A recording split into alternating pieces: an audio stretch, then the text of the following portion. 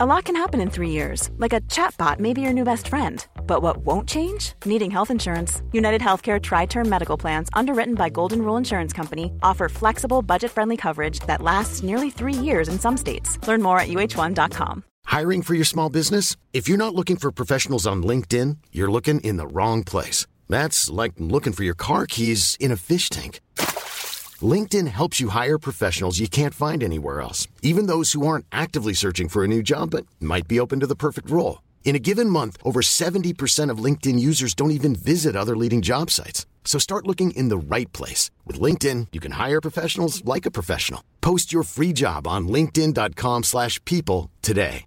Hey, Dave. Yeah, Randy. Since we founded Bombas, we've always said our socks, underwear, and T-shirts are super soft. Any new ideas? Maybe sublimely soft. Or disgustingly cozy. Wait, what? I got it. Bombas. Absurdly comfortable essentials for yourself and for those facing homelessness. Because one purchased equals one donated. Wow, did we just write an ad? Yes. Bombas. Big comfort for everyone. Go to bombas.com/ACAST and use code ACAST for 20% off your first purchase. Welcome back to part 3 of our in-depth review of Skyfall.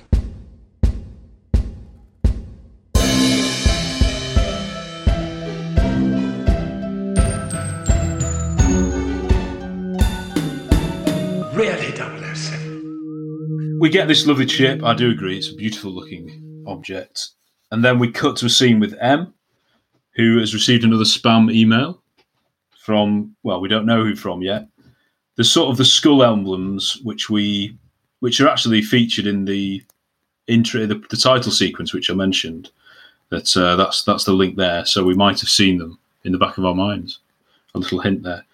And then she watches that YouTube video, doesn't she, with the agent's cover is blown. Chris, you weren't particularly that enthralled, were you, with the sort of techno plot? What did you think it was realistic or a bit boring just to see a YouTube clip? I can't help but any sort of online cyber terrorism is not for me. I think there are better ways of visualizing it. I think there are better ways of dramatizing it. It's not to say, again, really, it's shorthand, isn't it? It's like it's just getting through. She's under threat, and it's basically a message, isn't it? Like back in the day, you used to get like kidnapping letters that have, it's ripped out from magazines. This is like the modern day Cosmopolitan, yeah. Yeah, exactly. So no, it's not. I have to sort of roll my eyes a little bit, but it is what it is. It's driving the plot. It is trying to get us to the next scene, kind of thing. But I just want to chip in with another mention of The Dark Knight here, because it's there are echoes of the video that Bruce Wayne and Alfred watch that comes on the news, where starting tonight, people will die. That I think there are some possible elements of that, if I'm being generous, insane possible.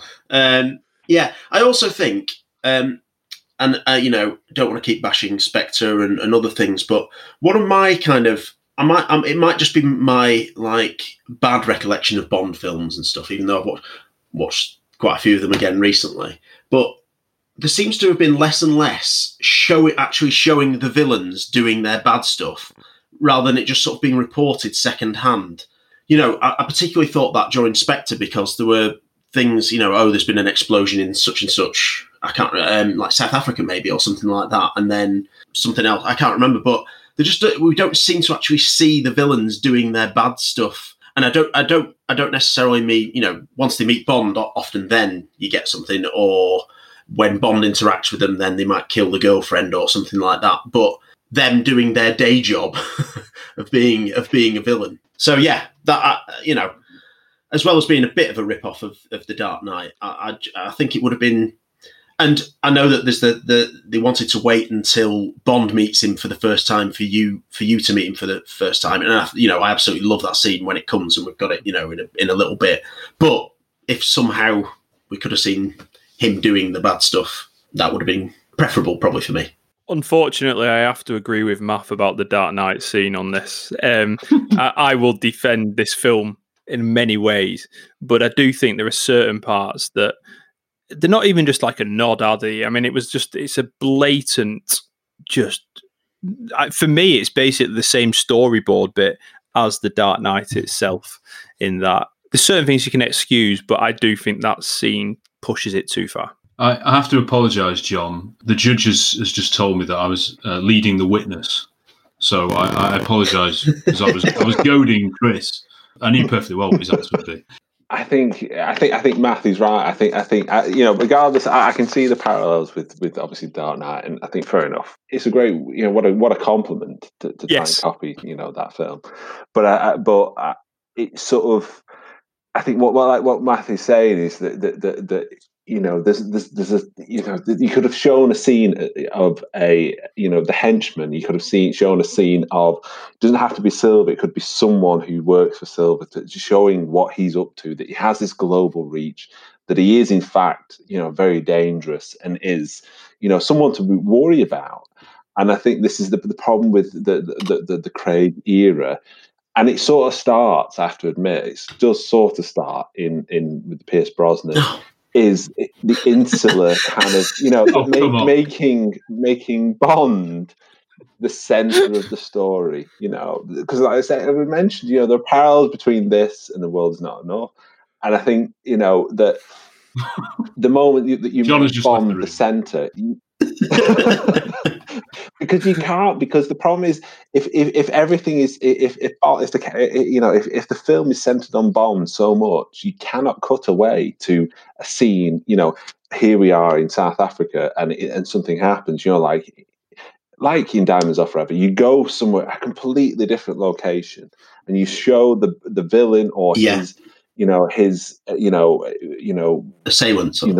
Yeah, exactly. The people who are working for him, who are doing something, and it shows that these films are truly global. I think the problem is that you go from Bond to everyone comes to him, and I think that sort of narrows the film. It makes it less kind of let's say that sort of, it narrows the narrative. But yeah, There's an argument that not that I think it, but there is an argument that I've seen that people believe that the guy who gets shot by Patrice is actually one of the 5 agents that's been uncovered, which kind of brings that point, is that maybe like he's paid Patrice to kill him because to do that.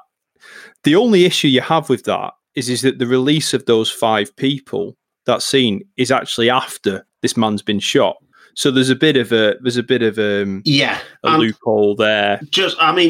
That is quite nice in some ways, and I would quite like that to be true. The only other thing as well, though, that makes me think maybe not, is that wouldn't M be aware that one of her agents was in Shanghai, and therefore why would she send Bond out there to get Patrice? Yeah, and wouldn't she have cottoned on that maybe there's a link there? I don't know.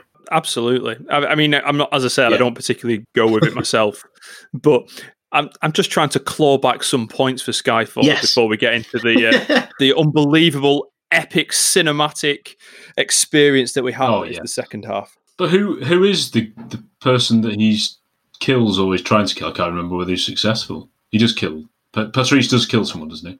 Does he? Yeah. Who is it? I don't think we know. We ever know, do we? We don't officially know. And we only see it from... But we know that Bond is looking for him. They saw him previously, and they've been given the intelligence, haven't they, to follow this Patrice guy. Yeah. So it's Patrice he's following. He doesn't know what Patrice is about to do. And then, we only see it from the view of their side of the sky, from their skyscraper over. We never get a good look at the person that's killed. I think it's also... It also, acts as an introduction for Severine in terms of, because shortly he'll say that line about, you're used to guns, or I can't, or actually no, maybe he talks about a Beretta there. I might have got mixed up. Yeah. But I don't know, it shows Severine that she's obviously not flinching when an execution is just taking place right in front of her. She's obviously used to that sort of stuff, and she's in that world. Yeah. We mentioned it a bit in the Octopussy episode, but you probably think it's a silly comparison, but the first time we see Magda coming into the auction, we don't hear her speak. We just see her and Kamal Khan, and even Gobinder we see, and we don't. That's the only introduction we get, and we're already intrigued. So I think that this scene works very well for that, particularly because, like you say, wow, who's she? Surely she's going to be it again. She's not just going to be some person who happened to be in the art gallery or room, whatever it is. Just going back to what you said about should you see? Well, I think you should see the villains carrying out some kind of, not necessarily themselves, but at least ordering it or something like that. I appreciate part of this. The plot is that it's all a mystery. When the mystery isn't particularly personal to Bond, they could have at least showed perhaps one execution. Then it'd be getting a bit like I just thought of The Happening. Then the YouTube clip. I don't know whether you've seen that. There's a YouTube clip, isn't there? A zoo of animals attacking. Anyway, and then there's one where a guy drives into that tree. It's pretty scary. Yeah, when you said, "Oh yeah," actually, now this is reminding me of. I was not thinking that you were about to say M. Night Shyamalan's The Happening. I have to admit. I don't think I was either. I think that just popped into my head. I was originally gonna go with something as big, well, like A View to a Kill. I mean, you see Max Zorin, don't you, chucking that guy down that propeller thing? Goodness me, that's awful. Yeah. I know this is all later on, and we will see Silva basically execute Severin later, which is pretty dreadful. You know, later on, of course, in A View to a Kill, we see. I mean, I think Roger Moore said he found it too violent, didn't he, when he just shoots Bob Connolly and those people in the mine. I mean, that's terrible, isn't it? Pretty bad for a PG. On A View to a Kill, we also have earlier Mayday executing Tibbet, which is not that, you don't see much. It's a lot implied, but that's quite horrifying, that, and with brilliant music at that point. It is, yeah. I mean, there is an argument again that Ronson has died at the start of the film, and indirectly Silva could have paid Patrice to have done that. I know we're clutching at straws, but I'm just... No, it's not. I think it's just two different ways of doing it. I don't think there's a right and wrong. Yeah. Obviously, it was all Spectre, though. It was all Blofeld who ordered all this. We didn't know that at the time. Can we just leave leave the retconning? Honestly, that is not... It'll make me so depressed. And this is the problem. When it comes to the bit at the end where we go about what can you change, the vast majority of things I'd change about this film is actually about the next film. Exactly. That's the problem, isn't it? It's not Skyfall's fault. It's not Skyfall's fault. I know Sam Mendes was obviously involved in Spectre, but I doubt it was his idea, wasn't it, to link it back to a film he'd spent ages on and everything. But anyway, Purvis and Wade. John Logan. Anyway, sorry, Chris. I was just saying that it's those little niggles when it comes to this film, which on the whole gets it right for a Bond film. Is that there's those little shortcuts, like it should reference to the fact that Ronson was actually murdered by Silva. It should be referenced that the person who gets shot, that bald bloke who gets shot in front of a painting is someone. It never gets spoken about again. I don't know if this is down to the editing, I don't know if it's to do with like the rewrites and stuff, but if you just reference to this, it suddenly makes sense. It kind of draws the threads in together, and I think this is what my frustration lies with this film overall, is that it does so much right, but it just doesn't pull it tight enough for it to be a great Bond film. And I think if it did bring in like, well, actually, there was something to do with Ronson being murdered at the beginning, and it was to do with Silva, however indirectly or directly, whatever. If it just did that, if it was just a bit tighter in its, kind of in the construction, it would be a great Bond film. I think it does a lot really well. It could be great, and I think that's why I end up nitpicking with it, because I feel like we're almost there. This is almost like Living Daylights. This is almost like modern day. You're going to mention it. So, I'm behind. I'm totally behind it. And when I first watched it, I was behind it.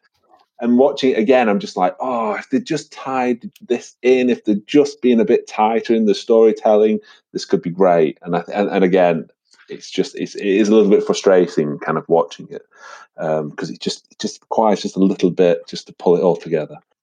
Oh, bless him. No, I do I don't want to say just yet that, well, me in particular, don't think there's any merit in this film. There is an awful lot of merit. And as I said at the beginning, the first night I watched it at the cinema, it was like, brilliant, Bond is back to an extent, but he's back. I think Matt said he's not had as much enjoyment at the cinema, particularly in watching a Bond film, possibly since GoldenEye. So, if you're enjoying Really 007, why not follow us on Facebook, Twitter and Instagram? Look us up at Really 007 Pod. Don't worry, John, there are plenty of positives yet to draw out, and we're going to get to some of those now. You can't disagree with what Chris said. No. It's minor quibbles to one of the better scenes, certainly in the first half of the film. We mentioned this next scene because when we talked about Moneypenny and the chemistry, so even though I thought people were going to be fairly positive about it, I'm not sure they are now. So Bond's in this gorgeous hotel, lit by deacons, looks very oriental. We did criticise the fact that you don't really see any Chinese people or people from Macau or natives or anyone, any extras, no extras. Obviously, it's topless. That's contractual with Daniel. We then hear a voice at the door. Do you think the audience were meant to think, who's this? Because Naomi Harris's voice is quite distinctive. I thought, oh, this can tell that's her. I didn't ever feel tension. I don't think this plays out like, let's say, Live and Let Die when Whisper knocks on the door in the hotel room. It doesn't. Your champagne. Yeah. It's not. Yeah. It doesn't play like that, and I don't think it's supposed to. So, to be honest, because of that, I didn't ever really wonder who it was. It didn't lift my intrigue, to be honest. Were we meant to think, who is it though? I don't think so. No, I think it's just a scene where she arrives and that's it. There was no, like, he draws his gun and it's a bit like, oh, I'm under attack here. Yeah. It's very much, who's that? A la Live and Let Die. Oh, yeah. I could do with the shave. Yeah. So just the scene in general, they're obviously trying to get that frisson, as we keep saying, between the two of them. Almost have a good necking, but they don't, do they? They hold back because that would ruin... When you were watching for the first time, did you think there was a chance they might... Oh, they actually had a bit of a sesh together that is never talked about again. I think I did. I did. Yeah. He pulled at the top. I fully interpret it as them having a sesh. Like he undoes a top one. You think they did? Yeah, 100%. Really? Yeah. And then this. Oh wow! We'll find the one who's been wrong all along. This is massive. Yeah. And the following scene, it's all like. There's a bit of frisson, you know. There's a sort of, you know, there's a bit of banter, isn't there? There's a bit of, and I was always like, when I first watched it, I was like, no, they didn't. But then on rewatch, I thought, I think they did.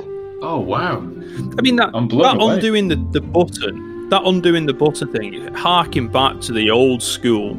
Well, what some people would say sexual harassment Bond in terms of, you know, it's a bit like Roger Moore with the lady in Rio when he says, "How do you spend 4 hours in Rio?" and he pulls pulls her night. Or Helder Brandt when he's like unclipping the bra with it. It's definitely got that old school kind of leery attitude to it, but. I have to be honest, even though it's not very vogue for this day, and it's obviously, you know, Me Too movement, and we have to respect that. Massive alarm. I found it very entertaining. Yeah. I just found it very entertaining because it was a nod back to the old kind of Bond, and it's done better than the incredibly awkward scene with Luciana Sciarra in the next film. Oh yeah. Well remembered on the pronunciation, very good. Yeah. For such a disposable character. But in this scene, you know, she at least Moneypenny is, you know, the scene is playing out as a, you know, that they're both sort of interested. Yeah. It's not leery. It's not that this Bond is, you know, trying to overpower her, or it's like she's it is a kind of a give and take. Kind of, you know, she's flirting with him, he's flirting with her, and I think that's what makes it kind of, even though he does pull at a top kind of thing, but it's, you know, the following, you know, there's a scene later on which is a bit more sort of questionable. I thought both of them did decent in the acting stakes. I thought this is one of the better played scenes. I thought there's chemistry. I agree with you, Tom, and Chris and John. You're not sure that there was much chemistry, but I thought this scene. I quite like it, and even though I think I was a little bit like whoa, because I was thinking this is Moneypenny, or whether I was thinking, well, sure, it can't be Moneypenny if they're about to, but it stopped short of showing them actually like kiss or anything. So I wonder if that was them trying to do that to show, well, just because so that you don't have that, I don't know, an image of them kissing or something. I don't know. But I don't mind.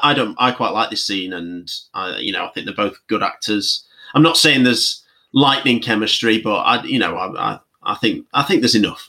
I'm not so absolutely anti-Craig, but one thing I will say is that I think that one of his criticisms is he lacks chemistry with a lot of women. In fact, I think the only woman he actually has any chemistry with is Eva Green in Casino Royale. And I think that is because he's like young, he is naive, he's falling in love, and you actually buy it. But since that, I don't think there's anyone he's had chemistry with who's a woman, actually. I think all of it's a bit stilted. And to me, whilst this one's quite light-natured, in fact, it's probably the most light-natured out of all the Craig ones, so it comes off better than most. But I still don't think Craig is brilliant at banter or being light-hearted. So it still comes across awkward. Q. Something like that in the trailer. If this was Pierce Brosnan and Naomi Harris, I'd think this is a great scene because Pierce just had his way about him. But I think it suffers because it's Craig. Yeah, no, I completely agree. I think he's not comfortable with it. He's not comfortable with that. And that, you know what, play to his strength, and in Casino Royale they sort of did, and later on it became a bit like, ooh, this is a bit sort of a bit awkward. But I think it's it's a nice scene. I think it's maybe not the most original scene, kind of shaving, that kind of thing. But it's nice that it is, did they, didn't they? And like you say, it's like, oh no, did they? Like, I'd rather not know that they, did it. There's that ambiguity because there's a lot of baggage there. You find out that Bond and Moneypenny once had a bit of a dalliance, but I'd rather not know. So there's enough ambiguity, I think. The following scene has a little bit of banter that just sort of makes you question whether they did or didn't, but I'd rather not, to be honest with you. I'd rather not know. There's a reference in the scene, again, we mentioned it, about, I think, old dog, new tricks, just to make sure that the audience realise this is a theme that's running through and that she's new and he's old or something. Yeah, he's not. He doesn't look like he's too old for her. Didn't get that. No, you're meant to be bigging him up. No, I'm the one bigging up Craig in this scene, to be honest. But we'll move on to right. We're here to a scene. I think certainly most of us appreciate most of the scene. We're in Macau at the casino, and we get Bond famously arriving in a barge like a beauty queen, passing dragons, and we've got fireworks. We've got a bit of the Bond theme turning into the Adele song, and you think, here we go. This is James Bond. You're watching a James Bond film now. And I know, Chris, you've said in the past, when the Bond theme's used in the Craig films, it feels a bit anachronistic because you think, oh yes, hang on, I am watching a Bond film. But I don't think that was the case for this. I thought it tied in. And it's a gorgeous suit that is navy blue. As a true tuxedo should be. It should be midnight blue. Everyone knows it. Well, Steve Martin. A true tuxedo is not black. Bride. Yeah. Yes, exactly. It was the guy in the blue top. He was right then. He was right. Yeah, he was. Another reference you didn't think you'd be hearing tonight. Yeah, definitely. The happening to Father of the Bride. Especially not for a Craig film. Yeah. Matthew, you a fan of this entrance of Bond?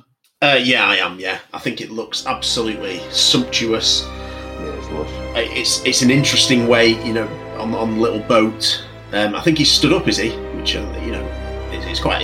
I don't know. There's something quite original about it.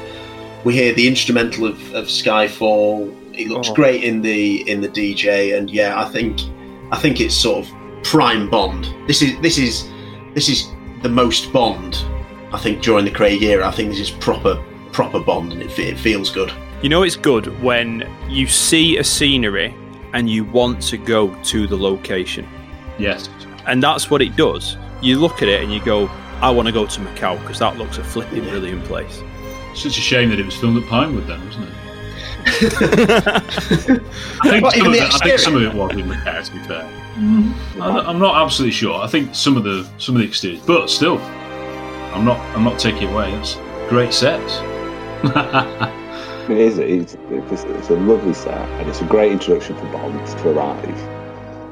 You know, and like I say, the music, the way it's shot, the dragon heads, and all everything is firing all cylinders there. The only other time I think you felt for me like that for Craig was when he first donned the dinner jacket in Casino Royale in the hotel room. I thought, whoa, that's James Bond there. No, okay. Right.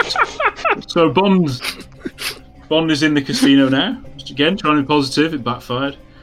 We see a little bit of the Komodo Dragon Pit. We'll get more of that action later.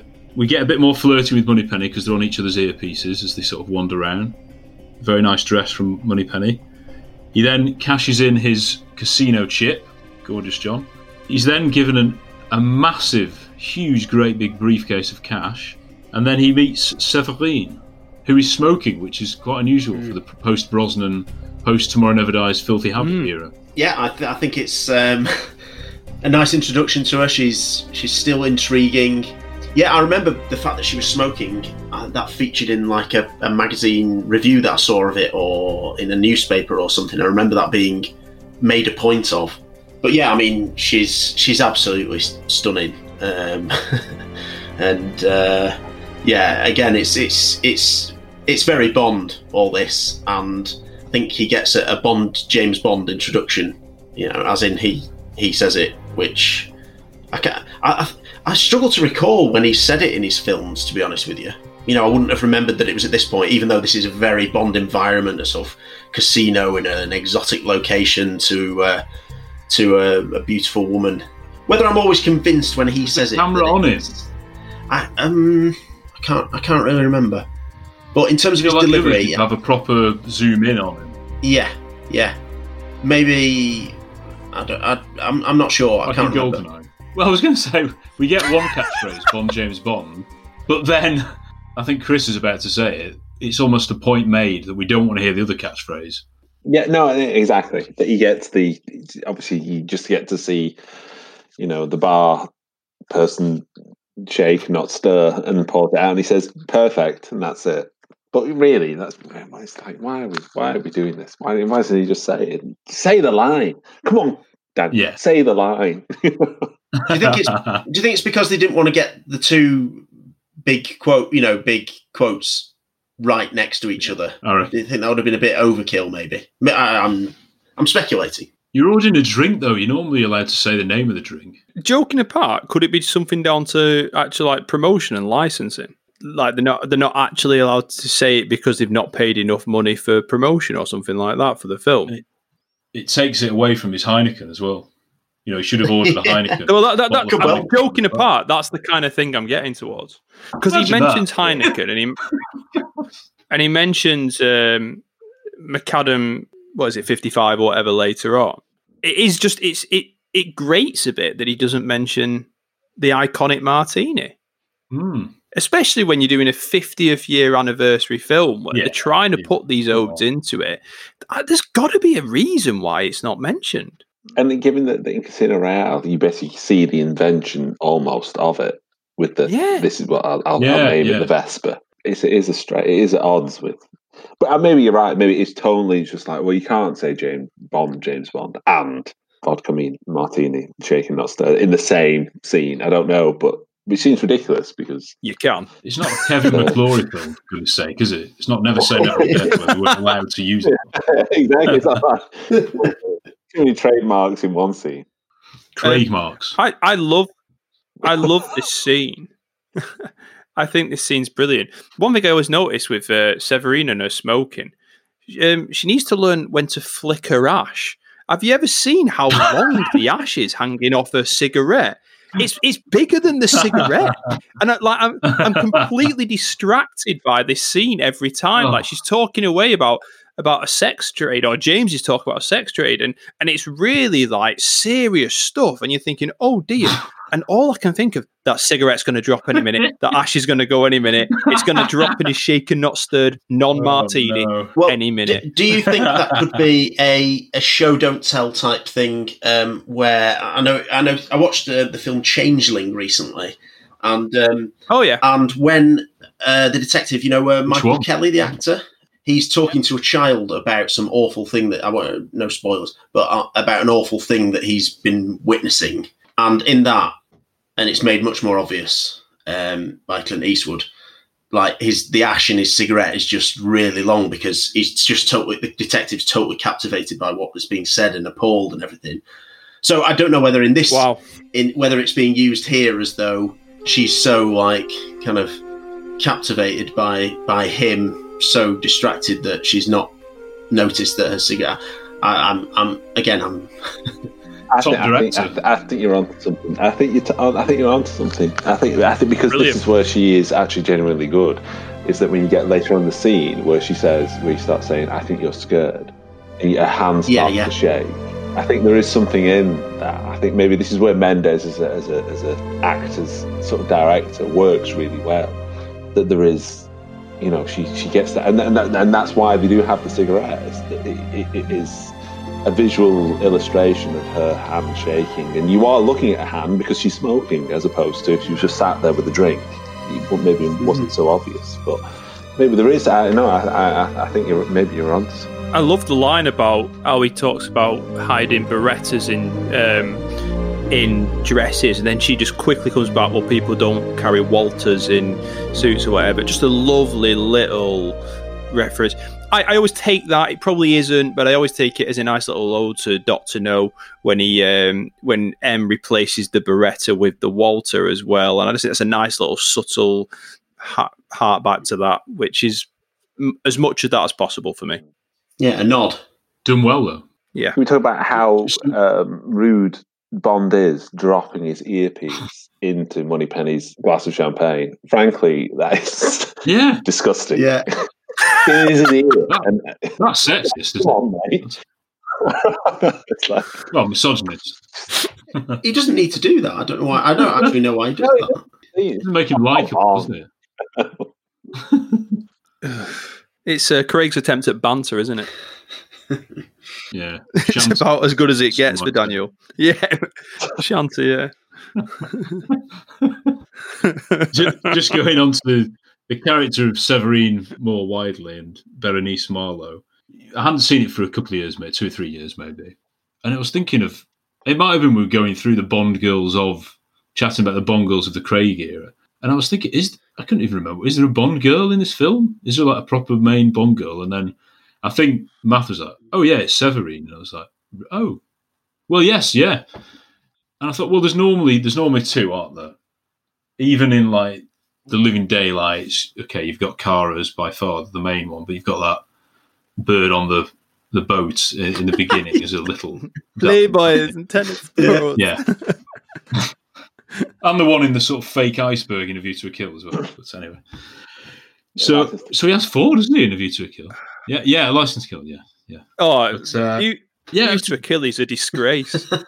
He's an absolute disgrace. He does all right, Roger, doesn't he? As he's bowing out, he gets about in that film. Yeah. Polar even over. He gets 4 in Moonraker as well, but because he's not nearly 60, it's not acceptable, but you can believe it a bit more than that scene in A View to a Kill when they get in the iceberg and he... no, it's just, oh, Commander Bond. It's like, shut up, that's not going to happen. Yeah. It's 5 days to Alaska. Then one of the best songs out. Anyway.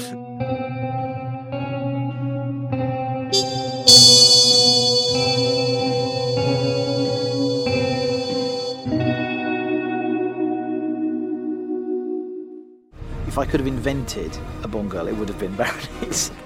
You made such a bold entrance into a little drama. Because she has all the components of a classic Bond girl, by which I mean a woman, not a girl, sexy, mysterious, and she happens to be a fantastic actress. Only a certain kind of woman wears a backless dress with a Beretta 70 strapped to her thigh. One can never be too careful when handsome men in tuxedos carry walkthroughs. She's really a femme fatale, a strong character who doesn't fear anything. And then the mask drops, and you can see the vulnerability in her character. I want to meet your employer. How much do you know about fear? All there is. Not like this. Not like him. Sam Mendes and Bérénice Malo describing her character, Séverine. I remember her quite a lot. So when I watched it again, I was much more enthralled with the character, and I thought she made much more of an impact this time round. So I don't think she's quite in it as much as a normal Bond girl, but she certainly makes enough of an impression to be classed as a Bond girl. And like you say, M is probably the Bond girl. Yeah, sorry, in a different respect. Yeah. But I suppose Moneypenny is the other one you'd say, isn't she? But if you discount that's quite the staff, yeah, of course it is. Yeah. I'm not saying it doesn't work. I was just trying to remember when I was thinking back to it. You know, she's a Bond girl, but she isn't, because ultimately she becomes Moneypenny. But we don't know. We're not supposed to know she's Moneypenny at this point. You know, so it's to be revealed at the end. Worst kept secret. Yeah. Yes, terrible. She was very high on the listing, wasn't she, when it was first announced, Skyfall? And I remember that shot where it had the main cast, and she was very much portrayed as the Bond girl in it. And when you actually see, she's probably got, she's got 5 minutes of screen time, would you say, altogether? Something like that, maybe a touch more. There's not much more, is there, really? I don't think it's a waste of a character, because I think she serves the purpose, and I think that she, especially the execution, it's quite harrowing, and it shows the brutal side of Raoul Silva. But she's a very tragic character, isn't she? I mean, she harks back to the days of like Miss Anders from Man with the Golden Gun. She's a kept woman, yes, who has a tragic ending. Yeah, it just reminds us that Bond's human, that he doesn't save everybody. And yeah, she wanted a happy ending, and she doesn't get it. I think of the Alex Trevelyan quote. The silence all the girls' screams that you didn't say. What is it? Yeah. From Goldeneye. Yeah. Yeah, when you said, John, that she was quite front, right and centre in the promotional campaign, that was a bit like Monica Bellucci, wasn't it? I thought, brilliant, looking forward to her having a decent part in it. And then I couldn't, but it was a cameo, wasn't it? Absolutely outrageous. Oh. Just a waste. And it wasn't a nice cameo either. What a waste, yeah. If they had a decent script writer, James Bond would have quit MI6 to have gone and lived with Monica Bellucci at the end, because it's a far more believable relationship. It would have fit. I know. And then that would have carried on to this film. Yes. Precisely. Indeed. When she'd amazingly probably be 60 by the time it comes out this time, but yes. But Bérénice Malo, anyway, she said she drew inspiration from Xenia Onatop's character, but I can't see any real link between those two characters, really. Not at all. No. Not on the surface. She's better than what she's given. I think her performance is much more well-rounded than almost that role deserves. I think she's a better actress than that role is written. I think you genuinely feel some sort of emotional connection with her, whether you believe Bond's speculation about her backstory or just the fact that she's murdered terribly. I think she comes across as a real performance. Maybe not a real role, but I think she's very good in this. It was apparently her first role as in a film as well, wasn't it? Apparently, she'd only done TV before it, so fair play to her. Got a history of that with Bond films, haven't they? Even the ones who weren't dubbed. Still can't believe it. How many were done? Naomi, John. I'm so sorry. I'm still getting over that. I think that's a good scene. I think it's a good scene, and I think Thomas Newman does a bit of his more style of music over it, which he's better at. Yeah, it's well lit and everything. It's quite a nice, long, decent scene of dialogue. We then get a fight scene, which is nice, always good, and it's sort of not comedy, but there's a bit of comedy in that the whole fight is centered around the briefcase, isn't it? Which is quite a good visual gag and arguably one of Sam Mendes' better fights. Or not? I think feel free. No, well, I was like, maybe it was my internet that was pausing there, maybe not YouTube. But I think it's a good fight sequence. I think it's he properly gives it to them. I think there are references to Live and Let Die with the jumping on the sure. Absolutely. Komodo dragons. Yeah. And there is a bit of a wasted use of the gun, and then obviously there's the whole behind the scenes CGI glove thing and the hands. Do we know about that? No, do tell us about the hands. No, please tell us. So through this entire scene, through the entire Macau, casino set, if you look at Daniel Craig's hands, they're quite fat. The reason for that is that during one of his off days during production, so he was off. He decided to. He wasn't shooting. Decided to go off and went shopping, and found some lovely gloves, and thought these are great for the character. I love these gloves. This is Bond. Turned up on set the following day, went to Sam Mendes, who was completely snowed under with everything, the logistics, and he went, "What do you think about these for Bond?" He went, "Yeah, whatever." So for for the scene, he's wearing gloves until they get to the whole idea, until the conceit of him holding a gun that couldn't actually read his palm, and suddenly everyone on set went, "Oh no, we've shot several days with him wearing these gloves. It won't work because he's wearing gloves and it won't recognise the pistol." So everyone, exactly. So everyone slapped their forehead and went, "Oh no, what are we going to do?" And so, if you actually look really closely, Daniel Craig's hands are CGI'd skin. So that's why he has fat hands. Is that they're basically CGI'd over the gloves he was wearing with the suit, and it cost him. Chris, so is that throughout the whole scene, or just for this action? Just that, yeah. So the Macau, that whole kind of casino. Not the whole film. On set, he's wearing gloves. Yes. And then he realised, well, it doesn't work, does it? Because if he takes his gun out, it won't read his part, and so therefore he doesn't play off when the other guy picks his gun. Wearing gloves with a tux as well. I don't know, unless you're an assassin, which he is, but he's not supposed to be. No, it's a terrible. Terrible. Just highlights gloves with a tuxedo. Come on. It just highlights again that Craig doesn't understand Bond, though, doesn't it? Like, I'm going to go to the middle of Macau and I'm going to come back and I go, "Hey, I've got some thinsulets here. Should we try these out?" Alan the amount of driving. He's so back.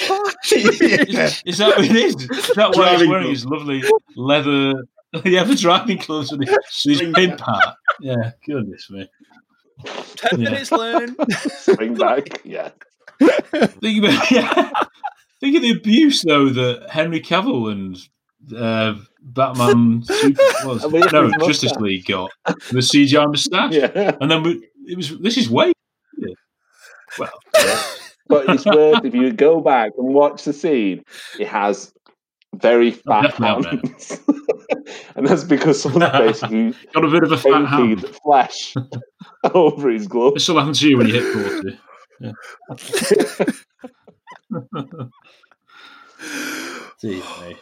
This is brilliant.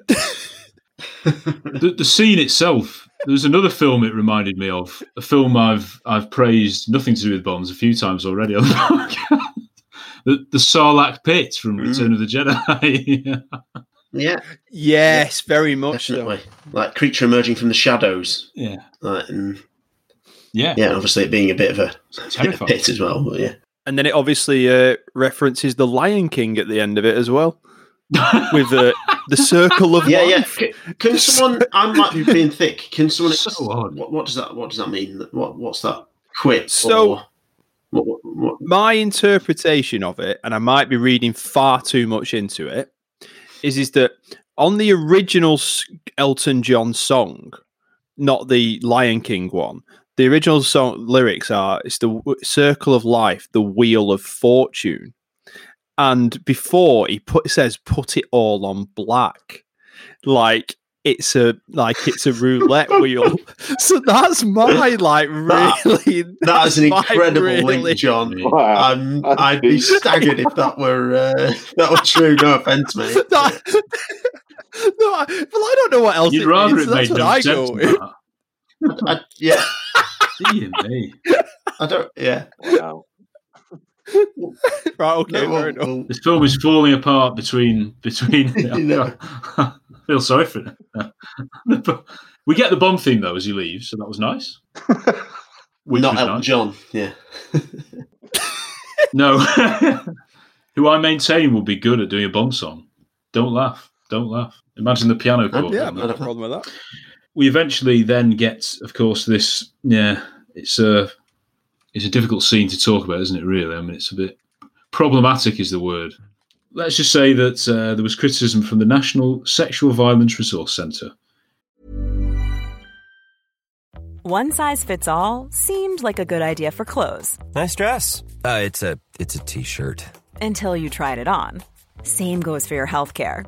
That's why United Healthcare offers a variety of flexible, budget-friendly coverage for medical, vision, dental, and more. So whether you're between jobs, coming off a parent's plan, or even missed open enrollment, you can find the plan that fits you best. Find out more about United Healthcare coverage at uh1.com. That's uh1.com.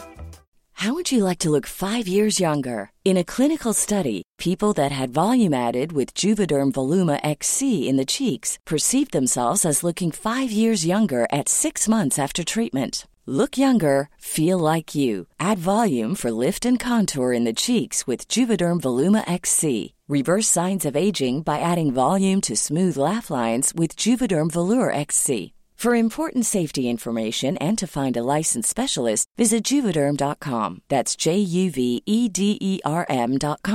Not for people with severe allergic reactions, allergies to lidocaine, or the proteins used in Juvederm. Common side effects include injection site redness, swelling, pain, tenderness, firmness, lumps, bumps, bruising, discoloration, or itching. There's a risk of unintentional injection into a blood vessel, which can cause vision abnormalities, blindness, stroke, temporary scabs, or scarring. Talk to a licensed specialist to find out if it's right for you. Which, without having screened the film, expressed concern that Bond abuses his power and authority in the scene that suggests Bond initiates sexual intercourse with Séverine, a former victim of sex trafficking. Were they right? Yes. This is one of the few, this is questionable. That in the previous scene, he talks about how, he speculates that she is a victim of sex trafficking, and therefore, and says, when were you taken, 12, 13? So we're talking about child rape here. And yet he turns up. Yeah, he didn't think they're hearing that on this podcast. Well, this is what makes it so inappropriate. Is that he then turns up on the yacht. Was he wearing his glove? Yeah. Wearing his glove. He was naked. Yeah. Yeah, nursing a semi. Kind of wandering into a shower with her naked, knowing that she's a victim of this, and I think it is. I completely agree. It is. I do agree with you, Chris. Is just trying to play devil's advocate a little bit. Is the fact that she's clearly just before that, very, very clearly waiting for him, and she's gutted, and it's like, okay, then not way anchored, whatever you call it, Well, I guess we better get going. Thank you. That's to say, she's disappointed that he hasn't come. Sorry.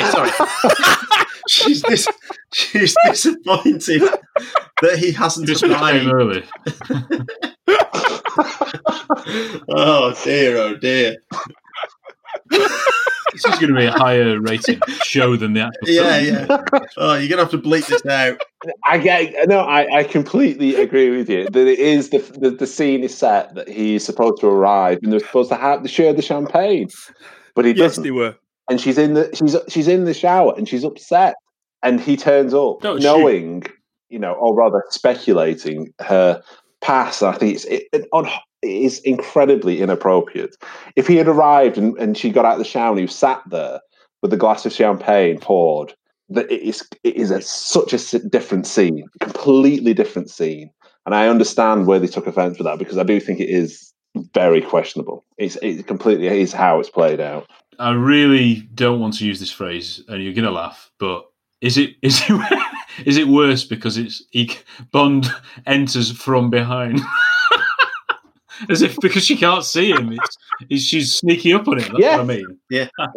No, you're right. I think it is. It would have been a bit weird if he just stared at her, as he went in.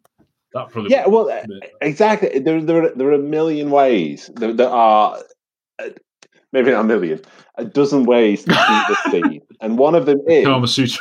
For her to see him arrive. But the fact that he approaches her from behind in the shower, given what he's speculating about her past, is very questionable and offensive. If you'd done it completely, if she turned and he was there approaching from the door of the yacht and beckoned him in, it's a very different scene, and that's where I take offence with it. Do you think it's another example of the producers having that misguided view of trying to bring back old elements of the Bond film? So you think of you've got I can never remember her name, but the lady at the clinic in Thunderball, where Sean Connery completely just sexually harasses her, basically, and Molly, that's it. Yeah, Molly's game, yeah. Good film. And then you've got Pussy Galore, obviously, which, is ridiculous. And then, whilst Roger doesn't decide to go into the shower, he certainly has a dirty smirk on his face when he looks at Miss Anders in the shower as well. And I wonder if it's again a water pistol.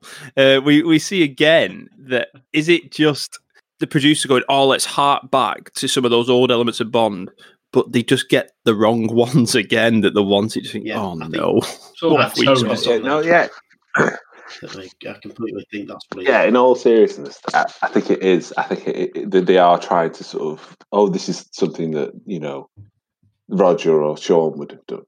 But given this, the only sort of like characterization you get for that character for her is Bond speculating that this is her past, which is that she was raped and sex trafficked, and for him to appear that is just tone deaf and offensive. And again, like you can just bums, you can go, oh well, you know what, that character's being a bit cheeky. But she's a victim of sex trafficking, and we're supposed to be like, isn't this romantic? Hang on a minute. No. Do you think? I mean, Mendes has got a 2 out of 2 record, hasn't he, for rapey scenes? I mean, you've got to say that, haven't you? With this one, the Bellucci, they're not great, are they, like that? Right, we'll move on from that because it's becoming problematic for this podcast. It's the age-old debate, isn't it? Do you allow these debates to get the airtime they deserve? So, yes, I think we've looked at that very sensitively on the Reader 007 podcast. So we'll move on. We'll move on from that dodgy scene to Hugh Edwards. He appears on the news. Yeah. So it's quite crisp. But was it? So that was presumably on the BBC, not CNN. We had CNN last time. Yeah, I think it was on GCN as well, Gotham Cable Network. Yeah. So, like, is there a, and of course, in all these things, there's like, this image may disturb you or something like that. Yeah. Obviously, that's in The Dark Knight, but then it's in Signs, Tom, another film that we've mentioned. Yeah, well, that was before them all, wasn't it? Yeah. Goodness, Brazilian Video. What a scene! That. Yeah. Anyway. Oh, word. Yeah. Sounds dodgy, but it isn't. But Hugh puts in a good shoot. Yes. Does he? Yeah. Definitely. Solid. We then get to the abandoned island. You'd think it's pretty Bond. You see them on the boat first, and those men appear, and I'm a bit unclear. Yes. I'm a bit unclear what way around it is. That has she sold Bond out a bit, or did she know that? I think so. But that's the only way to go to get to his thing. I just wasn't quite clear. The only chance of freedom, is it, maybe, for her? Yeah. If she brings Bond to try and take on him, maybe. But is she taking him in knowing, well, because Silver because Silver wants him brought in captive or something? I just couldn't quite tell the level of her. Yeah, what do you call it? Complicit. Whether she was complicit in bringing him in.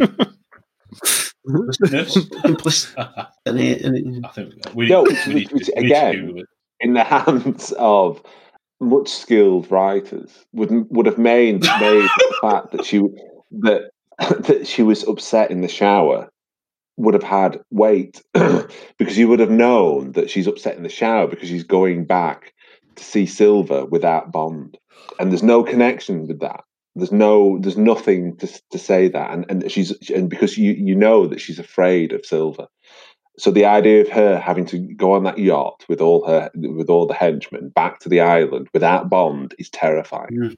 And I think that's where the weight is. But it's never. There's just nothing that's given, to it, which is a shame because again, that is in itself a fantastic conceit. But maybe because they've already had one woman crying in shower scene 2 films ago, haven't they? So maybe that's why in the shower she could just be very disappointed it hasn't appeared. But again, it could have been a really good. That could have been, and he appears, and she's relieved that he appears because it means she's off the hook. But also it means that she gets to, spend an evening with a very considerate lover. But that's what happened.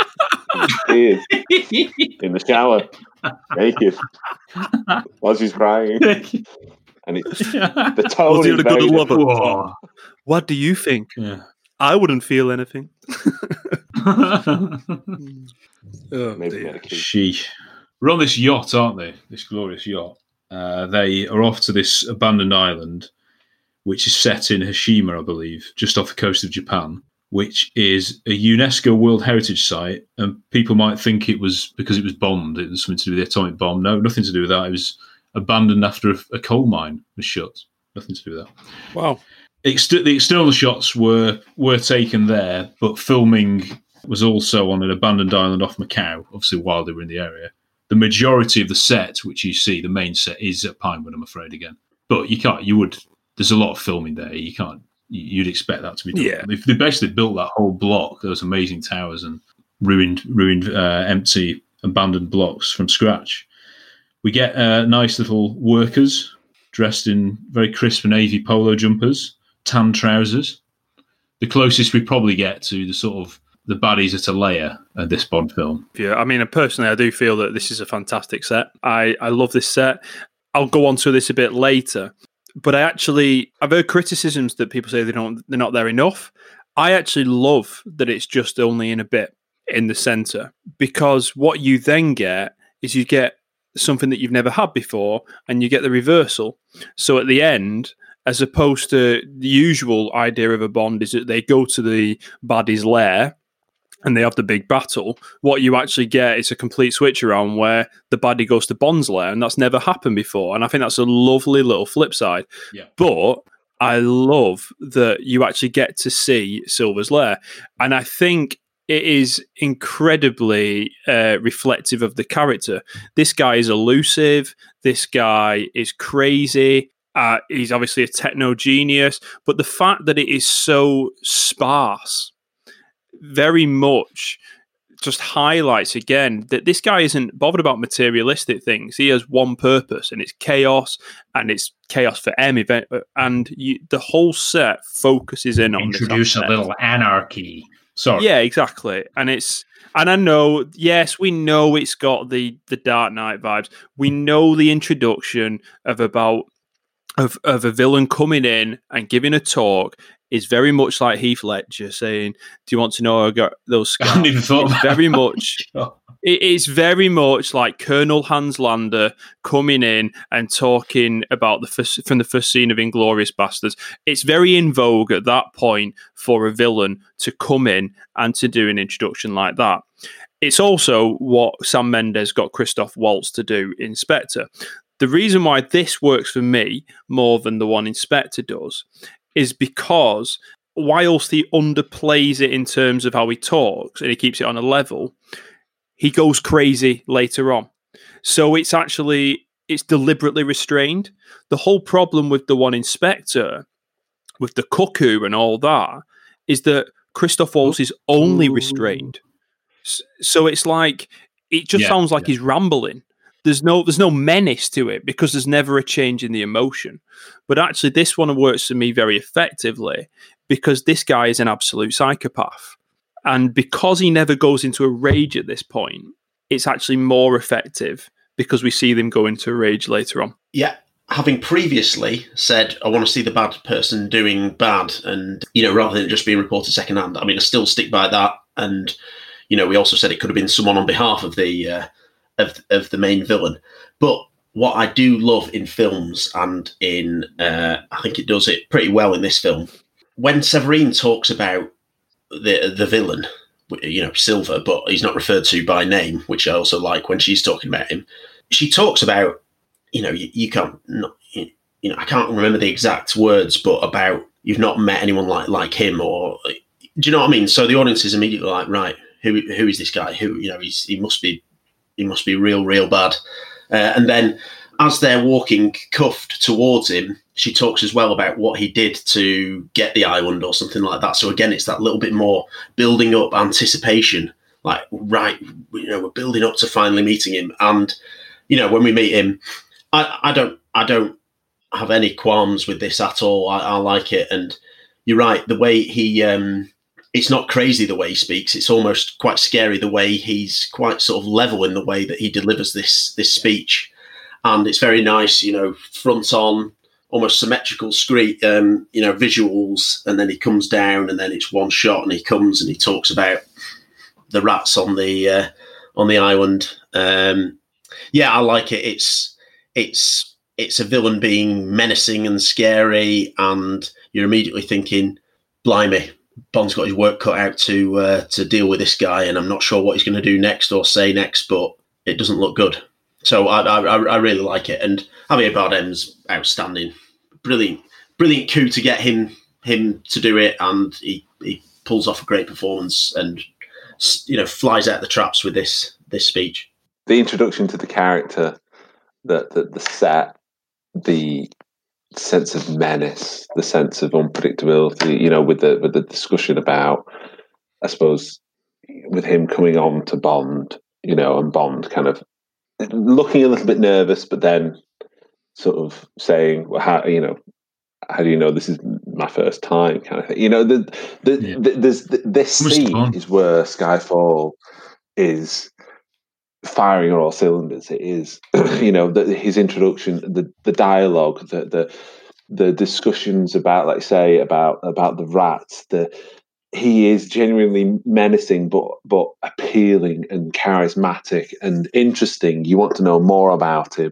His performance is absolutely fantastic. I think it is one of the highlights of modern Bond, is having him as that character, and that performance is a benchmark.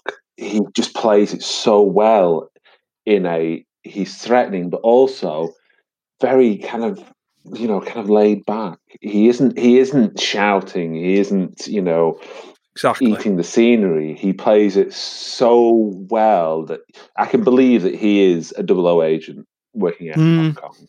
Completely believe that. I can believe that he is someone who has felt betrayed, that there is that emotion, that he is.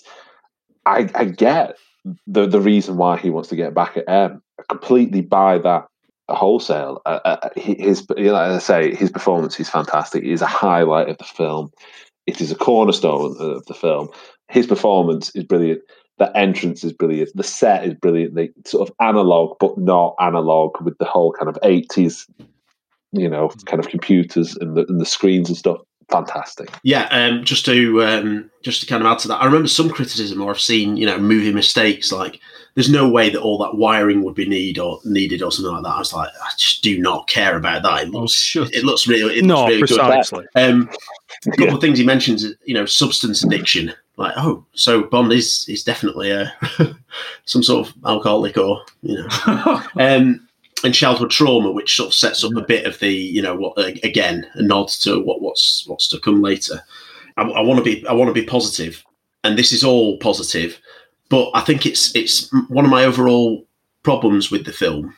Probably my chief problem with the film is that having set this villain up so well, and also what you said, Chris, about him being, you can believe that he was an agent, almost like a bit more obviously interested in cyber sort of stuff, but mirror image of Bond in some ways, not completely. So I just think it's a real shame that, because he talks about, want to overthrow a government, click, and all that. It's really good. I wish that he'd had some overall scheme that was more than killing M. And I wish that it was, yes, he wants to kill M, but he wants to kill M by blowing up a major landmark. Or I know that sounds so babyish, but I'm just spitballing here. But because she'd hate that as well. Really she would see She would see that she's failed to protect that, and then maybe kill her after that. And and also, which is what I was talking. Having not had a sensational fight with Patrice in Daniel Craig's 4 Bond films, he's never had, and we'll come to this later. He's never had a sort of final fight with the villain. The main villain, well, I don't know who the main villain in Casino Royale is. The main villain in Quantum of Solace is he just talks. I don't know. He made him kill himself or drink some petrol or something, and had some bullet. And then Blofeld, well, the less said the better. But but I think this really sets it up that you want to say, right, well, he's a 00 agent, so I want to see him and Bond come together and have some sort of physical confrontation. So it's almost like, because this scene is so good, I think it's just a little bit disappointing that we don't get those things later on in the film. Just to go to what you said, Marth, about that being the main scheme about killing M. I know, Chris, you obviously feel that there's a lot of world is not enough links here. Well, world is not enough, does it? It has a bigger scheme as well. So because it has a bigger scheme, it gets away with it. Ultimately, as we all know, Silver succeeds in his mission because his sole mission is to kill M. What? So if there was if there was something more, then actually it would have worked. Whilst I do agree with you about the point of you would wish there was a bigger climactic fight, I think it's deliberate that it's not, because I think they're really trying to highlight M as the main character. And I actually don't think that, maybe until the end, I don't even think Silver's that bothered about Bond. I think he's more bothered about M, and I think that really, I wonder if there's some kind of like bit of insecurity competition going on between the two. He sees it as that, because obviously he's supposed to sympathise with Silver a bit, or at least I do, because he was going on about the reason why he's like this is because he's been betrayed by M, which is what Daniel Craig was moping about, pretending to be dead at the start of the film. So there's like those mirror images there. Obviously, Craig comes back because Queen and Country, where Silver goes off.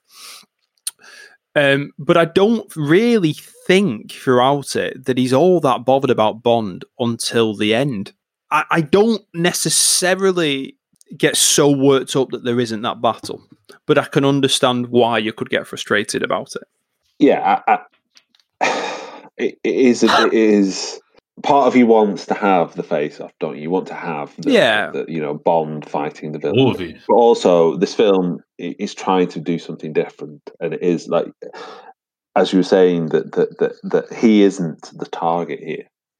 He is sort of instrumental. He's that he's in the way. So it's a little bit frustrating that you want to have that final fight, but it needs to be kind of low key at the same time because it's to do with this personal vendetta kind of. Yeah, no, I agree with it, but then that's why Goldberg. What I mean is, so say actually maybe I should wait until we get to the chapel scene, or I just meant like when he's about to shoot them and he comes in and obviously throws a knife. It would be more something like Bond, just comes charging into him, and then that leads into a fight or something like that. That's all. And yeah, absolutely, sure, yeah. But anyway, I don't want to be too. I don't want to be too negative, particularly at this point, because that's all to come. Because I think this sets it up really well and sets him up as a really memorable Bond villain. Really, really good. When I read it, I felt the script was very powerful, and the character has dimensions to be played. Just look at you, chasing spies. MI6. So old-fashioned. Silva is angry because he was betrayed. He has been suffering that betrayal for years that almost end up with his life. So he wants some revenge. She sent you after me knowing you're not ready, knowing you would likely die. Mommy was very bad. There was a desire to find an adversary that would be equal to Daniel, and Javier Bardem's name was mentioned right at the very beginning. I think you've got to believe this person could exist, but I think they've got to be bigger than life as well. You've got to think this person is capable of doing anything to get what they want. I think it's great because it's something personal. It's not about destroying the world. So that helps me to have more kind of a realistic circumstances to work. But also it was an opportunity to do kind of a little homage to the villains, in the sense that it's something that I've seen during the years, and I thought it was a good opportunity to have fun also doing the job. He's extraordinary. I think he will be the best Bond villain we've ever had, because he's so complex and he's dangerous and compelling. And when you have he and Daniel on the screen together, it's fireworks. The two survivors. This is what she made us. Everybody needs a hobby. So what's yours? Resurrection. So that was Barbara Broccoli, obviously Javier Bardem himself, and Purvis and Wade chatting about the villain Raul Silva. Just mentioning Javier Bardem himself, Mendes lobbied hard for him to accept the part. He was handpicked by Mendes, and he saw potential for the character to be recognised as one of the most memorable in the series, which he probably is now. He's probably the most memorable villain, you could say, since, I don't know, Sanchez, arguably. I'm just thinking off the top of my head. As a individual villain. I know John will be screaming Electric King or Renard. Anyway, that's another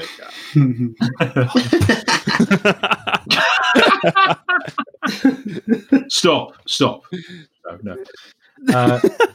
So apparently Bardem wanted to create something that the audience may consider to have been absent from the Bond movies for a long time, and that he felt, this is Mendes, he felt that Bardem was one of the few actors able to become colourless and exist as more than just a function of the plot. So in preparing for the role, Bardem had the script translated into his native Spanish. He's from the Canary Islands. He's from Gran Canaria, actually. I didn't know that. So Mendes was pleased that he did that. He knew he's committed. I think it was Bardem's idea to have this distinct visual look by dyeing his hair blonde, which I think is pretty scary, isn't it? And not only maybe is that meant to be sort of an anti-Bond, we mentioned, I think, possibly, is it meant to be alluding back to Ray Grant, perhaps, that sort of striking opposite to Bond in From Russia with Love. Also, some commentators thought it was a very striking resemblance to Julian Assange from WikiLeaks, which was, of course, it heavily in the news at the time. Well, you know what? Andy's into surveillance a bit, isn't he, and all that sort of stuff. And very much. But he's not as much of a geek as Assange, is he? He's actually been, you know, in the field, to be fair. Not just stuck up in an embassy for a few years. Anyway, going back to Bardem, he played junior rugby for Spain. He's famously married to Penelope Cruz, and he met her on the excellent Vicky Cristina Barcelona. I don't know whether any of you've seen that. Woody Allen, good Woody Allen film. Before he had to be erased from the conversation. This is interesting. He learnt English through AC/DC songs. I'm a fan of them. Can't picture the very, very crisp, but anyway. His first Hollywood film. Hang on a second. Whoa, good. Whoa. Never assume. Never assume. No. Well, hang on a minute. I love a bit of Ack-Dog. Well, good. Oh, that's something I can take. That's very pleasing. Good 80s rock. His first proper Hollywood film was Collateral, which he wasn't a massive part in that.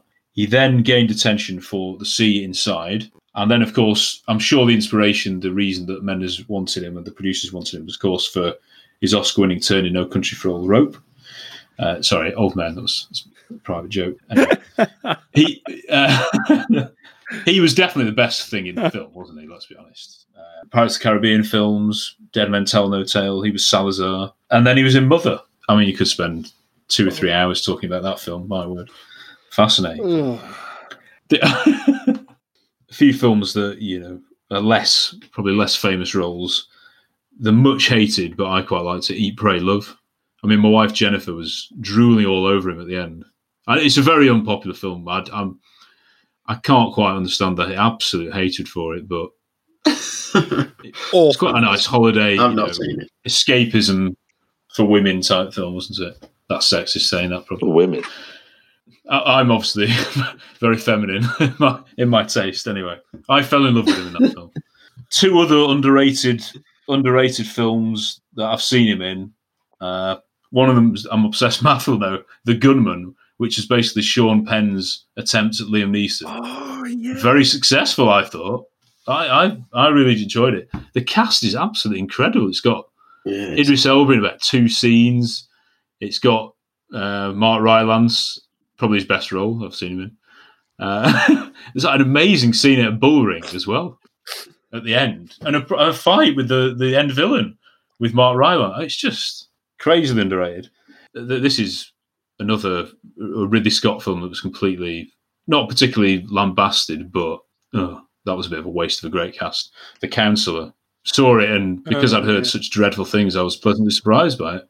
Anyway, right, I've given you a heck of a lot of films to just think about there, but yeah. John, you just start. What are your thoughts on what a massive back catalogue already this great guy has? So Javier Bardem. I got to confess that my knowledge of Javier Bardem before Skyfall was, apart from No Country for Old Men, which I thought he was frightening in, was Eat, Pray, Love, which I utterly despise. Vicky Cristina Barcelona, which I do think is a good film. Actually, it is a good film. I thought he just kind of played a bit of a stereotypical player, kind of smart guy in it. Player. So I didn't really think he's got massive acting chops from watching that. And when I first saw that he was having blonde hair for Skyfall, I remember talking to your brother Harry about this and saying, this just really isn't right. This looks wrong completely. And it's just one of those things that I have to put my hands up and say, I got totally wrong, because I think... Stop getting Bond wrong. I got Bond wrong massively. He smashes it out of the park in this film. This is an iconic villain, and the blonde hair is one of the reasons why. And I did like one of my unofficial rankings of Bond villains from each film, and he actually came 4th. So I think he's brilliant. I think he's absolutely superb. I think he's the highlight of the film, Chris. I think he's the highlight of the film. I think his performance is fantastic. He is able, like I mentioned, like he's able to be sort of sinister, but low key, he's not chewing the scenery. I think you look at his back catalogue. Obviously we're working within sort of Spanish cinema and stuff, but he's in Darren Aronofsky's Mother, which is an astonishing performance, and not an easy performance, and not an easy film to watch. He's I can't. I really liked it. I didn't like it, but rated it as a film. No, I think Mother is a fantastic film. It's not an easy film to watch, but Mother. John, you're not a fan of Mother. Mother. I've not been a fan of any Darren Aronofsky film, and that one is the utter nadir for me. It was not intrigued by it. I think he's obviously a good filmmaker. We're going off tangent here, aren't we? But I've got to be honest. Like, I'm not an absolute author. I've never been to film school. I like seeing messages. I like reading into stuff. But predominantly, I watch a film to be entertained. That's just me, and that's my sensitivity. I don't get entertained by Darren Aronofsky films, unfortunately. That's me. Mother. I do. It's okay. Yeah. No, I got it. I think that's a fair comment, definitely, Sean. So obviously in No Country for Old Men, he was rightly revered. Math, I think you're a fan of the chap, aren't you? Yeah. Oh, yeah.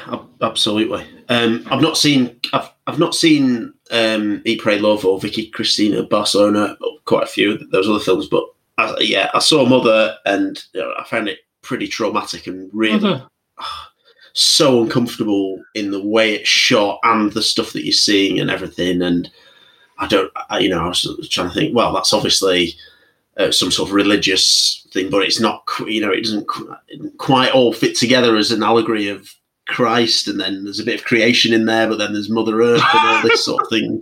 But it was so, when all the people started coming into their house, I was like, I'm going to have to throw up or something. Anyway, stressful.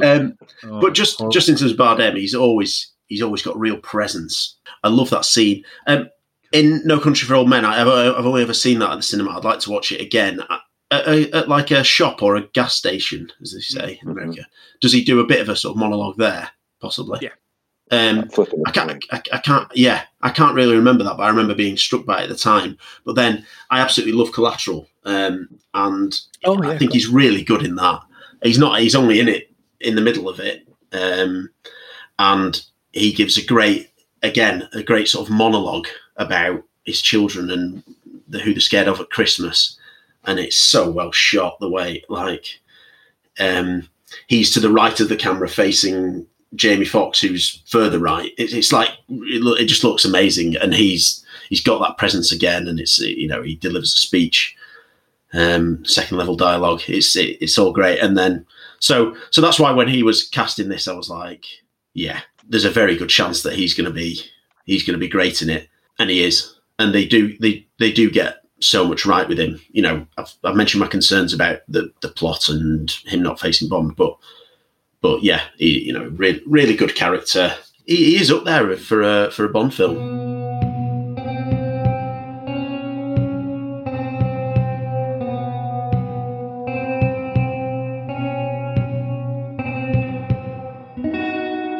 We may well get onto an episode about directors we'd like to do a Bond film now. I think we all love Michael Mann. That would be fascinating, wouldn't it, to see? He's not too much of an auteur, is he? He is an auteur and he isn't. The films are a bit meandering and a bit arty, but they just about make sense compared to Darren Aronofsky. Yeah. I think I don't think I'd watch it if Aronofsky did one. No. I don't think I could watch it, honestly. Oh, wow. Yeah, well, just going back to the introductory scene with Javier Bardem as Raul Silva, we get a nice reference to Station H, Hong Kong. This seems to be a running theme again, this podcast. Station I was India. Presumably, the two of them must have been double agents at a similar time, but that doesn't mean they would have met because, of course, they'd only meet on the training, really, wouldn't they? Or on Zoom calls, or who knows? Well, if he had his DB5 back in the 60s, surely could have known him during the 80s. John, you'll be allowed to defend the DB5 later. I've got 4 pages ready to come back at you about the DB5. Longer than the script for Skyfall, maybe. No. Ooh, that's harsh. Silver does know about Bond's, like we said, his alcohol and substance abuse. He knows about his fake test scores, even, and his unresolved childhood trauma. So we assume that's because, I don't want to be too critical, we assume that that's because he's hacked into everything, because later we find out he's hacked into Q's, this amazing tech genius, but he's obviously not that good if he's managed to have that whole thing hacked. Yeah, I assume that's why he knows it. It's not like some pathetic plot hole, is it? That's why. Yeah. I assume that's. Yeah, because he said he's just said about how he can do all these things, how he can hack into whatnot to do terrible things, and then pretty much very soon after that he talks about, and you see him going to the computer to quote lines from his assessment. He then blames the scars on M, so he must have known about all that. The opening attempted murder of James Bond. Does he have those? No, I won't go down that route. I was going to say, does he have the scars in the future films? Forget that. As far as I'm aware, this is the first and only, is it, homosexual exchange that Bond has with another character? Yeah, I suppose the most open. Bond has, certainly. Homosexual. Yeah. I found it refreshing because Bond is aware of homosexuality. He is, and also the whole point of the scene is to make Bond feel a bit uneasy. But then it doesn't work because he is aware of that. It's not, back in the day, it would have been, he sort of, he would have been really kind of struggled with it. But the fact that he does say, what makes you think this is my first time, makes it surprising. It's nice to be surprised by Bond. But are they both? Do you think they're both pretending? Do you think, first of all, Silver might not be gay? We don't know. He might be using that in his arsenal to try and get at Bond. And obviously Bond's using it back because we assume Bond, we don't know. We assume Bond hasn't had that. He's just trying to get the better of Silver, isn't it? It's all mind games, really. Yeah. I mean, I totally go down the line that I think that I don't take it as that Silver's gay. I think it's more that Silver's intimidating him. And it's a new, fresh way of trying to intimidate him. And I think that one of the themes that have gone through this film is questioning the relevance of Bond, questioning the relevance if he's aged. And he's obviously, before that, Silver's gone down the route of showing him how technology is the new way forward and the relevance of MI6. And actually, I wonder if this is yet another way of just trying to question that and saying is that, we're in a different society to the one that we'd previously known. How are you going to respond to that? And I actually really like what Chris said about how Bond responds to it proves that, yes, he is still relevant to today's society.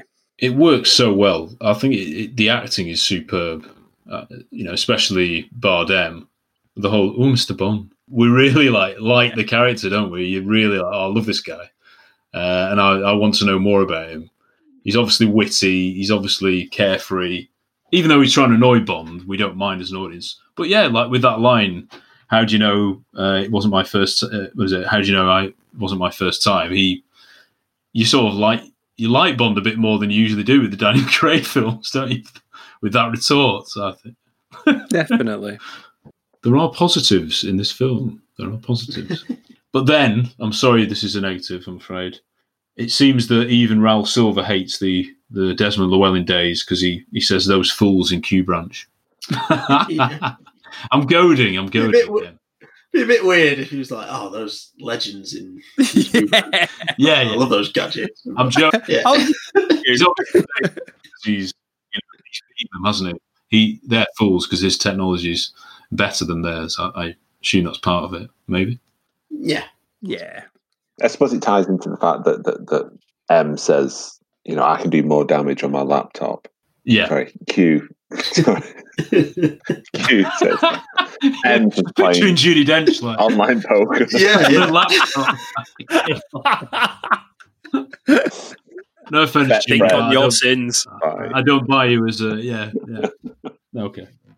Judy. Bless her.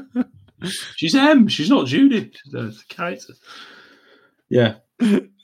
We then go to a pretty horrible scene, don't we? They go back outside into the island, the outside of the island, and lovely Charles Tennant song "Boom" is being played on the loudspeaker. Who my favourite Charles Tennant song, which isn't a phrase people say often. He did the original Beyond the Sea, which was the French version, which was used as the ITV 2016. Yes, France Euros, yeah. La Mer. Yes, so that's Charles Tennant. That was being played as Severine is tied up. We then get this horrible game, shooting whiskey off the top of her head, which is pretty horrible to watch. Do you like this, Math? Math, you like the scene, yeah? Yeah, I think it's effective. I think it's really uncomfortable. I like it in a film where a villain or a character makes the protagonist do something that they really do not want to do, and they've got to somehow get out of it. And obviously, he puts the whiskey on the head, and so on a recent For Your Reconsideration, it's a tenuous link here, but on the Quick and the Dead episode, did you hear them talking about? Sorry, there's a scene in that film, a flashback scene, where the child has to shoot a rope. It's so awful from a father who's. Right, so I'm sorry. I'll stop laughing, and I shan't ruin the film. But anyway, but the fact that to try and shoot with those old-fashioned pistols, I like that as well. To try and shoot the glass off her head is pretty. It's really, really dark. Set time is 6 minutes. 6 minutes. Check. And also, just to bring it back to my previous point, it's another Bond and Silva. They're sort of cut from the same cloth. Let's see how they do in this battle, and then because they're definitely going to have a big old battle at the end. But so yeah, sorry. My qualms with this scene are how easily and quickly it's tied up. Personally, yes. I think well, actually, there's another qualm I have with it. I like the setting. I like the idea of the duel and everything. And then, obviously, he shoots her, and without doesn't smash the glass tight, or without spilling. I can't remember what the aim of the game was again. Shoot it without spilling. Yeah. But anyway, that is pretty horrific when he does that. Pretty shocking. I remember feeling really shocked when I saw that in the cinema. It's a shame that they don't give him more. They don't give Bond and Craig more time to react to that and show his sadness and thinking, she wanted me to come here and save her, and I've failed in that, and she's died, and he says a damn good waste of scotch or something like that. And I know a part of that is not that's not what he actually thinks, but I don't know. You then don't get a moment later where he is not grieving, but you know what I mean, feeling some sadness over her death, and then also I think it's a bit quick with the he's able to get the better of Silva's men and then Silva very, very quickly. Yeah. And then, it's called a radio from those fools at Q Branch or whatever. And then suddenly all the helicopters, I don't know. I just think it's a bit too quick, bit too easy, bit too neat and tidy. Well, yeah, but we'll come on to that. But like I say, it starts off really well, the scene. And I think it's dark, it's affecting, but then it just doesn't resolve the best for me. No, I completely agree. I think for me, the weight of the scene should have harked back to when Bond is trying to get back into being a 00 agent, where he cannot shoot this is where the scene is about. It is about he is not a sharpshooter anymore, and it doesn't have that dramatic weight where it should have tied back to where he misses and he gets cross and he runs towards the target. He just empties the cartridge into the thing. Yeah, and I think that I can, again, on paper, that's what they're trying to do. It doesn't quite gel enough, but if they just had a moment where it reminded the audience that as Bond held up that old-fashioned pistol, he remembers the last time he held up his pistol, or he was under the pressure of having to shoot a target. He completely missed, and then got angry. Would have had more sort of drama to it. I think it is a great scene. I think the music makes you feel a little bit uneasy.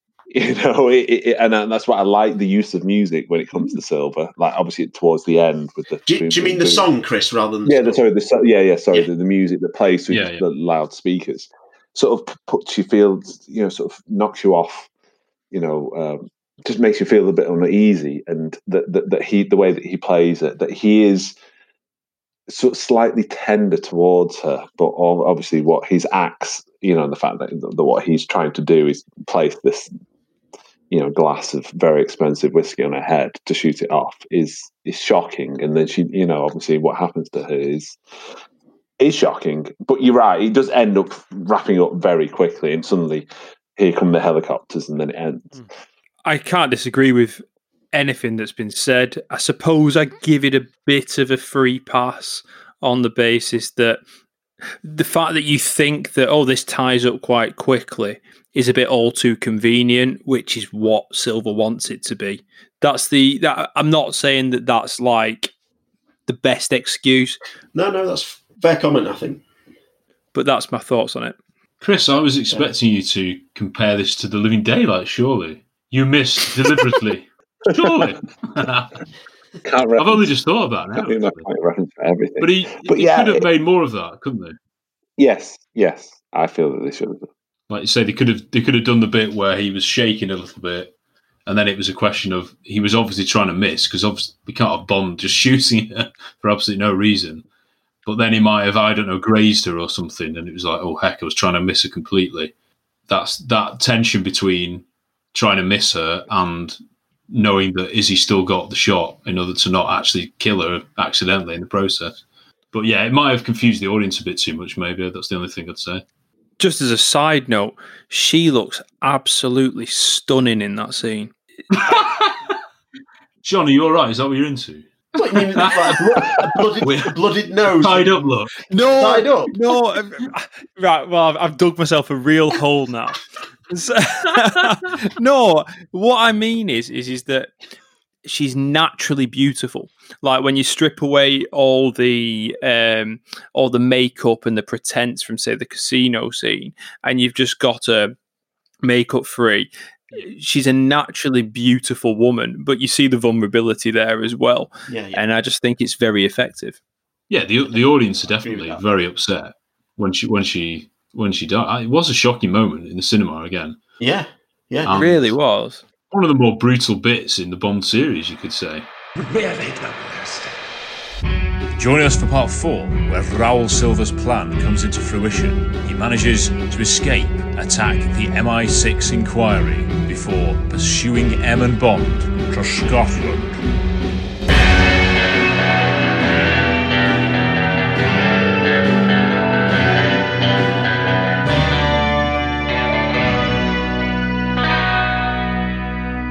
Welcome to Scotland, indeed.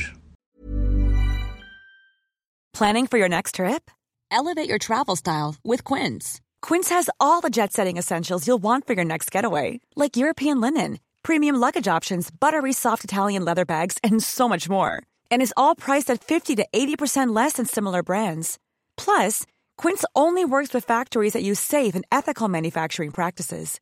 Pack your bags with high-quality essentials you'll be wearing for vacations to come with Quince. Go to quince.com/pack for free shipping and 365-day returns. Okay, I have 2 new obsessions that I need to share with you. Impress No Glue Press-On Manis and Impress Press-On Falsies Lashes. Trust me, these are getting ready game changers. Both require no glue, so there is no damage to your natural nails and lashes, no mess, and no annoying dry times. Just one step and you're done. Boom. Instant glam. Visit impressbeauty.com/presson and use code PRESSON25 at checkout for 25% off Impress Manicure and Press-On Falsies. Want to get a chiseled look in the jawline? Sculpt and shape your jawline with added volume from Juvederm Volux XC. Juvederm Volux XC is an injectable gel specifically designed to be robust enough to improve moderate to severe loss of jawline definition. And it is the first and only hyaluronic acid filler approved for the jawline. Add volume to your jawline for a chiseled look with Juvederm Volux XC. For important safety information and to find a licensed specialist, visit juvederm.com. That's JUVEDERM.com. Not for people with severe allergic reactions, allergies to lidocaine, or the proteins used in Juvederm. Common side effects include injection site redness, swelling, pain, tenderness, firmness, lumps, bumps, bruising, discoloration, or itching. There's a risk of unintentional injection into a blood vessel, which can cause vision abnormalities, blindness, stroke, temporary scabs, or scarring. Talk to a licensed specialist to find out if it's right for you. Visit Juvederm.com. That's JUVEDERM.com.